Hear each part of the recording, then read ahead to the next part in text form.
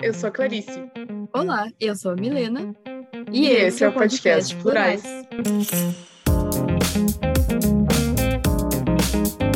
A ideia do podcast surgiu do anseio de duas amigas, de cursos de pontos de partida diferentes, tanto acadêmicos quanto de construção de vida, de buscar uma mudança.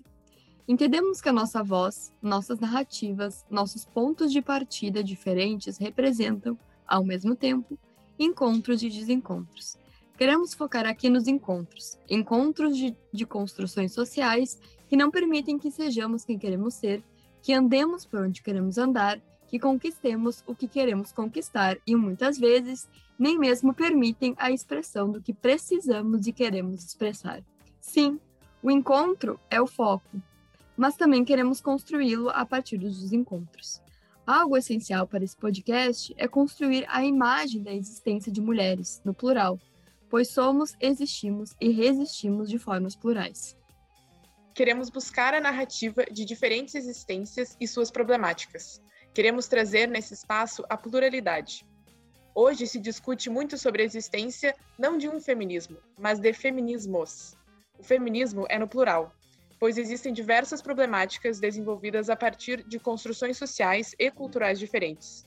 Queremos, então, trazer até vocês os desencontros que existem com a sua existência, mas, a partir deles, trazer a seu encontro diversas perspectivas que possibilitem a reflexão crítica e o entendimento de que somos distintas, mas que podemos nos unir também na diferença e apesar da diferença.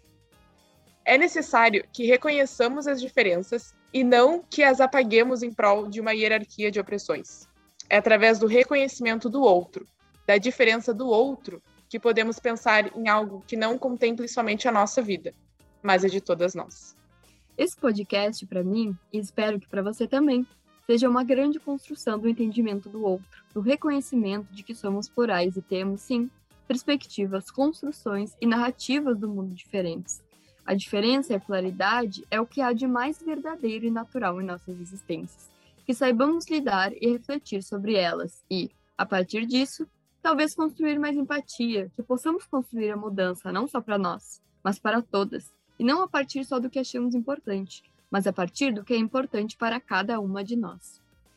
Já eu espero que esse podcast seja um espaço de muita troca, e que com essa troca a gente possa chegar a diferentes entendimentos não apenas sobre nós e o outro, mas também sobre contextos em que estamos e não estamos inseridas, sejam estes culturais, históricos ou políticos. Acredito também que o atual cenário de pandemia nos urge a pensar numa nova realidade, que seja anticolonial e anticapitalista, e espero que ao longo dos episódios, nós e as convidadas e também convidados, possamos falar sobre essas diferentes possibilidades de existências e vivências que são muitas vezes silenciadas por discursos hegemônicos. Nosso principal objetivo aqui é certamente aprender muito junto com vocês.